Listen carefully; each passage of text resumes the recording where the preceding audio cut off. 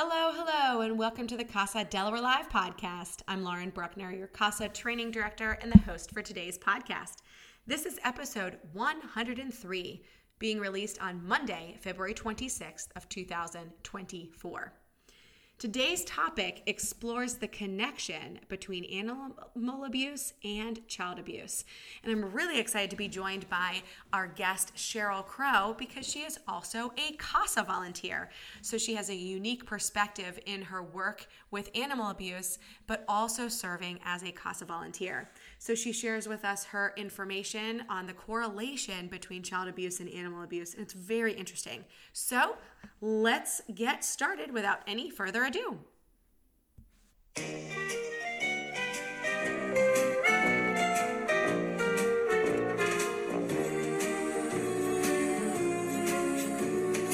You've got a friend in me.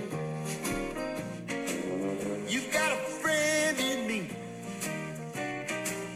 When the road looks rough ahead and you're miles and miles from your nice warm bed, you just remember what your old past said. Boy, you got a friend in me. Yeah, you got a friend in me. All right. Hi, Cheryl. Welcome to the podcast. Hi, thank you. For the folks listening to us today, can you introduce yourselves? Tell us yourself. Tell us a little bit about you, a little bit of your background, education, early career, and then what you do today.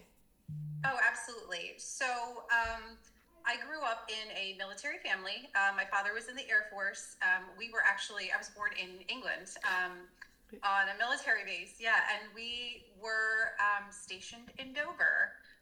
So I grew up in Dover-ish, a little bit further south. I'm a twin, and I have an older sister. My mom was a teacher. My dad flew C-5s. And so my mother was a teacher. So my experience, throughout high school and college was that's what I wanted to do. So my first degree was in elementary education. My first job was actually at the Boys and Girls Club of Delaware. And then I went on to become a first and third grade teacher, and I taught ESL. And then everything just kind of changed. I moved to Rehoboth, and I started working in real estate, and I finished an MBA. So everything just kind of shifted a little bit. And while I was working in real estate, I started volunteering with the Humane Society and some of our local animal shelters. Gotcha. Well, thank you so much for being here today. I really, really appreciate it. Absolutely. And you are also a CASA volunteer. So if you remember, how long have you been a CASA? Well, it seems like a decade. Right? Doesn't that always happen? Yeah. So I became CASA in 2021, and it was, I think, on the brink of COVID. I honestly can't remember. It's been since 2021, and my first case is still my current case, which has been very interesting. I'm sure. Lots of twists and turns. And coordinators always kind of chuckle because when we begin a case, we think we might know where it's going. But man, I don't know about other coordinators, but I am wrong 100% of the time. Good, bad, and ugly. So thank you for hanging in there. That's a longer case. Absolutely. But you talked about kind of getting into animal welfare. So that is the purpose of today's podcast, is to kind of examine the overlap or the connection between child abuse and animal abuse. So can you first off tell me, what is animal abuse? Like, is there a definition, or like what is animal abuse? Sure. So in Delaware, animal abuse is defined as cruelty to animals. It's in the Delaware Code, Title 11, under Crimes and Criminal Procedure. It includes mistreatment of any animal or neglect of any animal under the care and control of the neglector, whereby unnecessary or unjustifiable physical pain, suffering is caused. Some examples of animal cruelty include beating, overworking, tormenting, abandonment, tethering for an extended period of time. Delaware defines it as 9 hours or more in a 24-hour period. There are specific language around tethering a nursing mother, failure to feed properly, or give proper shelter or veterinary care.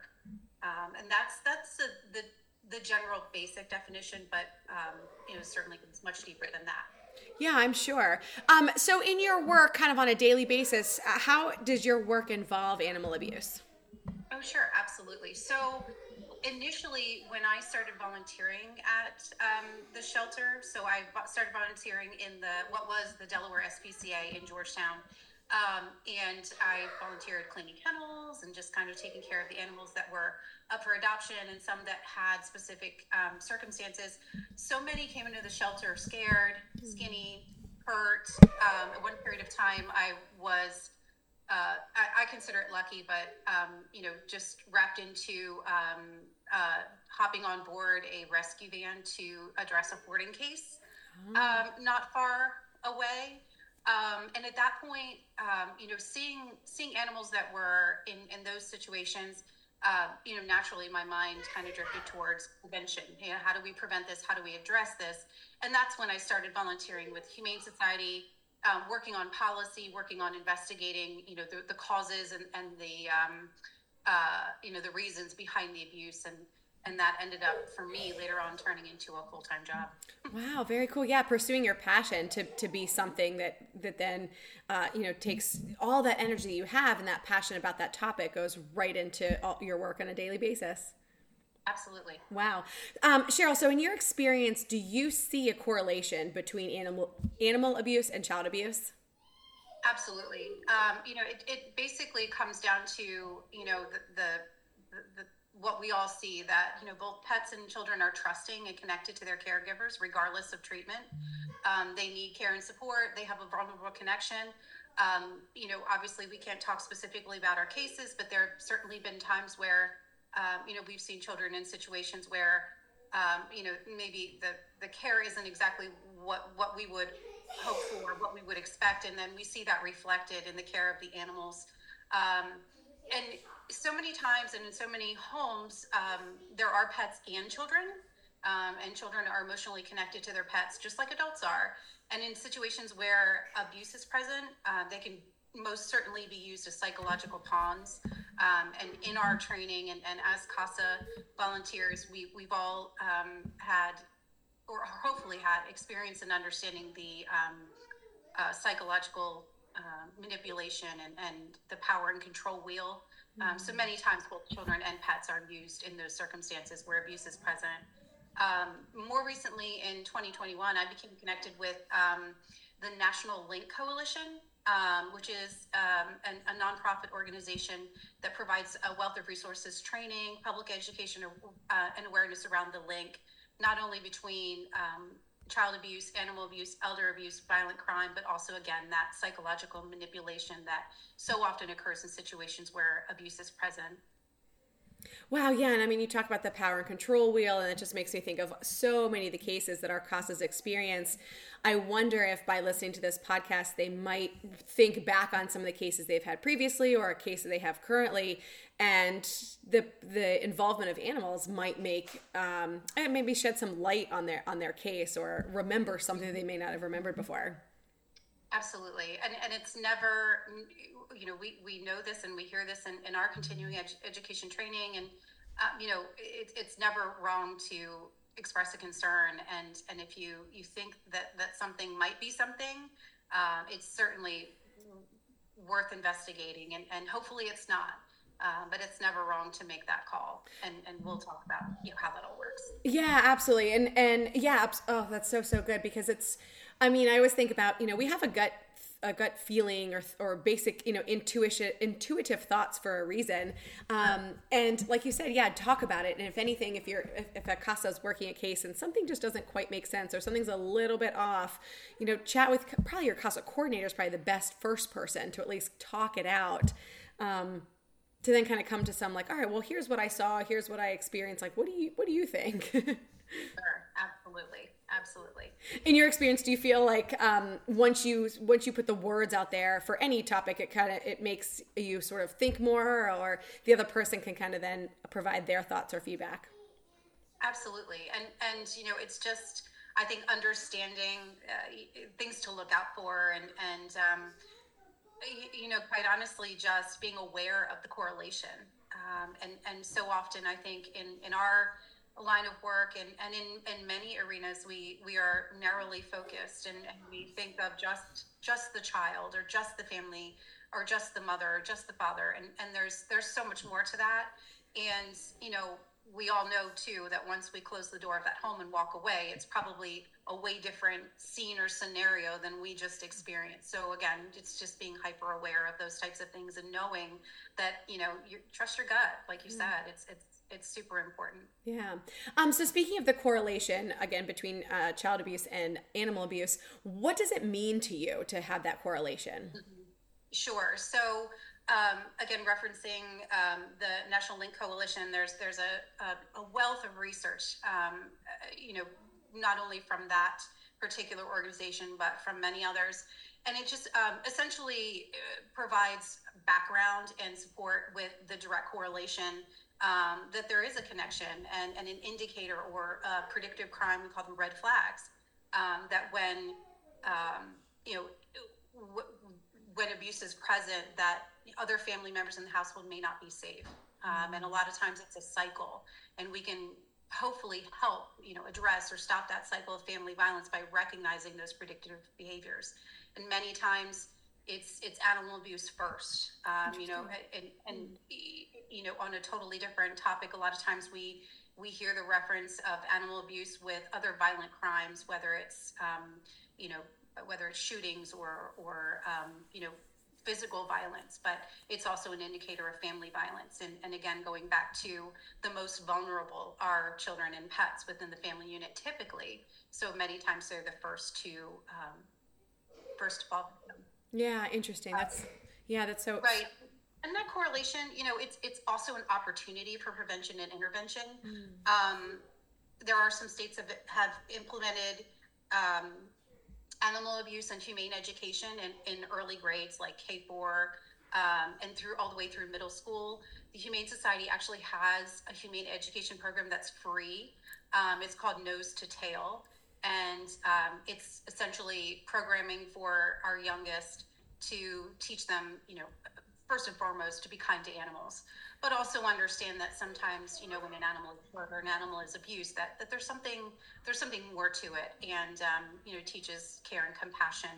I personally would love to see that somehow implemented in early childhood education, and also in our role as CASAs, but also understanding that there's so much going on and so much to work on. But that's something I'd love to throw out there if anyone's interested in it. Yeah, it's certainly amazing. Cool. Absolutely, that is very neat. That would definitely be cool if we could get that going. I love it.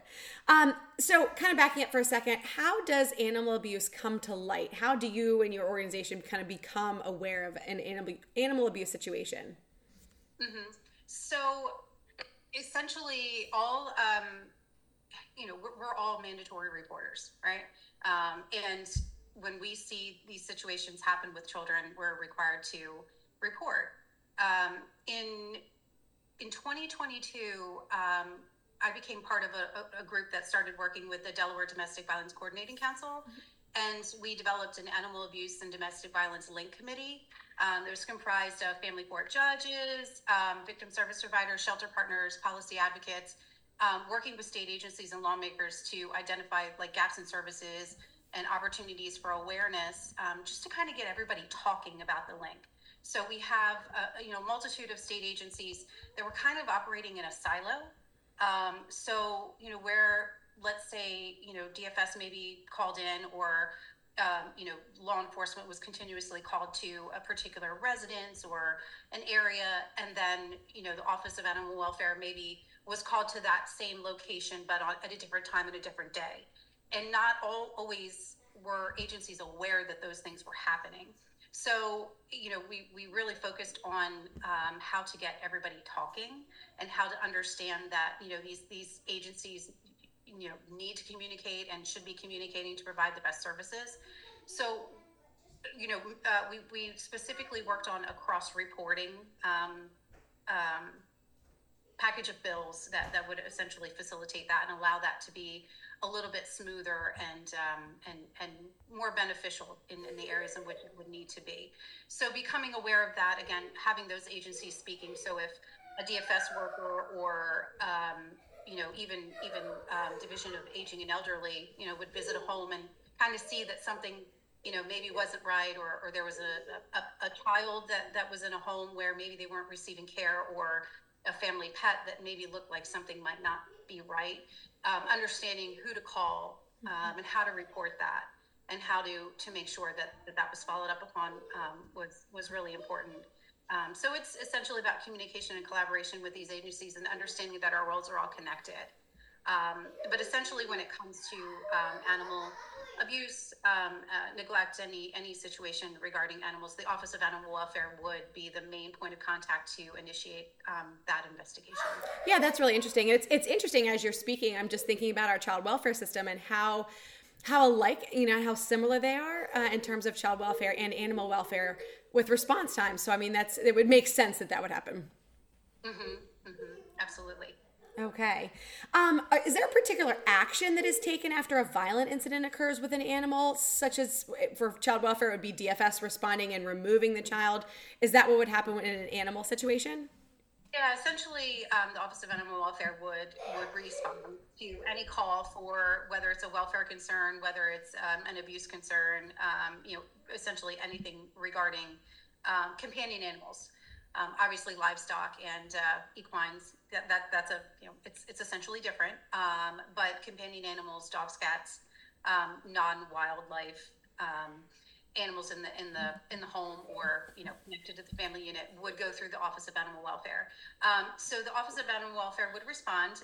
The animal control officer would report to that location and essentially assess the situation, ask questions, and try to understand the scope of what the report contains, and how best to proceed. So with this increased awareness, again, with the connection between pets and children, and the entire family unit, we've collaboratively worked on education and training for responding officers.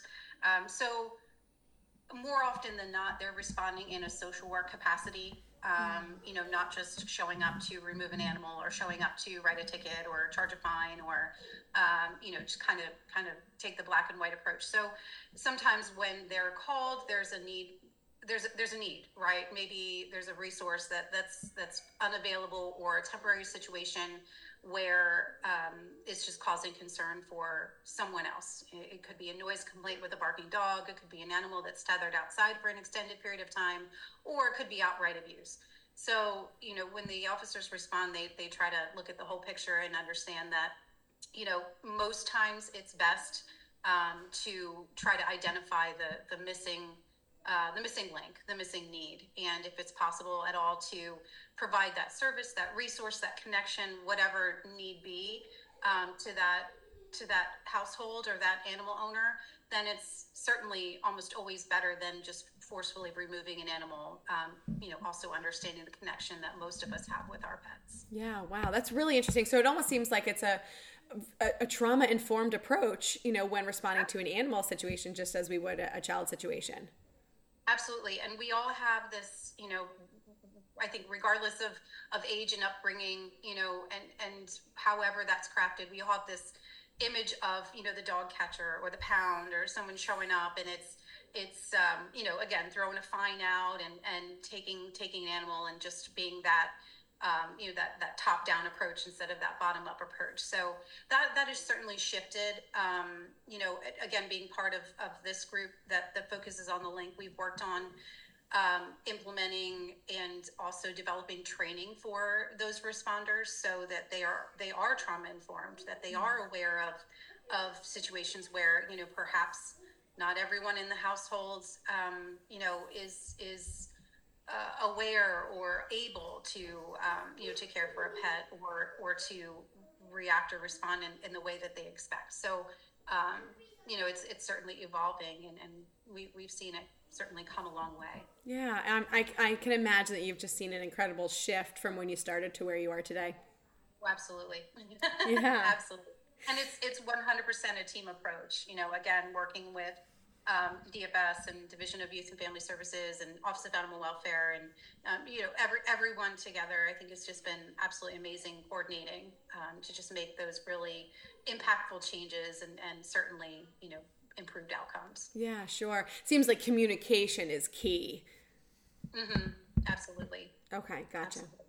And in your experience, so you kind of talked about, having a trauma type approach. So in your experience, have you seen rehabilitation take place where a perpetrator of animal abuse no longer abuses, or is there some type of rehabilitation effort? Sure. And that's, I can say yes to that in a limited capacity. I think because it's a very wide scope. When we define abuse, of course. So I've seen cases where abuse was present and the situation was resolved when a specific need was met or addressed. Again, whether that's providing food, shelter, care, resources, which also ultimately not only restored the animal or the care of the animal, but also the owner, or the household, right? So it's kind of that approach where you see the almost like the matriculation, right? Mm-hmm. So helping one helps all. Right. And I think it's, the importance of this focus around the link is seeing the family unit.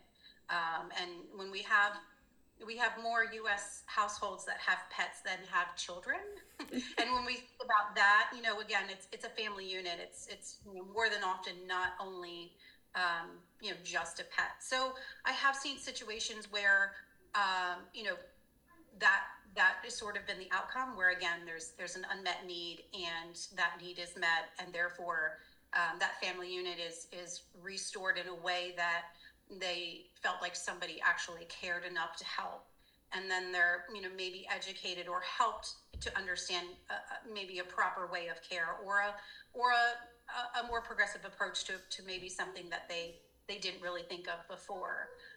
And, it's a sad truth that most of our shelters are at capacity, and it almost always benefits the family and the animal to keep it in its home, and to make sure that again, if there's a missing need, that we can meet that. There are more in-depth studies about rehabilitation, which I think is a fantastic approach, but it's not black and white, and every situation is different, especially when we're dealing with mental health, especially when we're dealing with situations that are a little bit more in depth. Wow, very cool. Cheryl, then I guess my last question for you really, is there anything additional that you think CASA volunteers should know? I think it's mostly just awareness, and then of course I think that's the whole point of sharing this information and doing this podcast and providing those resources like the National Link Coalition, like the Humane Society Humane Education Program. I'd like CASAs to be aware. We're the eyes and ears that have a truly unique opportunity and commitment to protecting and supporting children during these difficult times. So we can be the first to notice these cycles of abuse, and identify, potential manipulation and those, those lasting effects, and we can take appropriate action to address, de-escalate, and hopefully prevent future abuse of any kind. Awesome. Well, Cheryl, thank you so much for taking the time to chat with me today. I really appreciate it. I appreciate it. Thanks, Lauren. Well, I hope you enjoyed my chat with CASA Cheryl Crow as she provides some enlightenment on the connection between child abuse and animal abuse. She did mention a couple of resources, so I'm going to include them in the show notes. So if anybody wants to research a little bit more, gather a little bit more information, you are absolutely welcome and encouraged to do so. If you are a CASA volunteer listening to this podcast, please go ahead and submit your training hours. You can now do this in one of two ways. One, you could do, I'll call it the previous way, where you can complete your in-service training credit form and email it to me at lauren.bruckner@delaware.gov. Or you can go directly into the Apricot portal and select the training and certification tab, and that way you can input your own training hour, a half hour directly. So this podcast is a half an hour in credit, and I thank you so very much for listening. And as the years go by, a friendship will never die.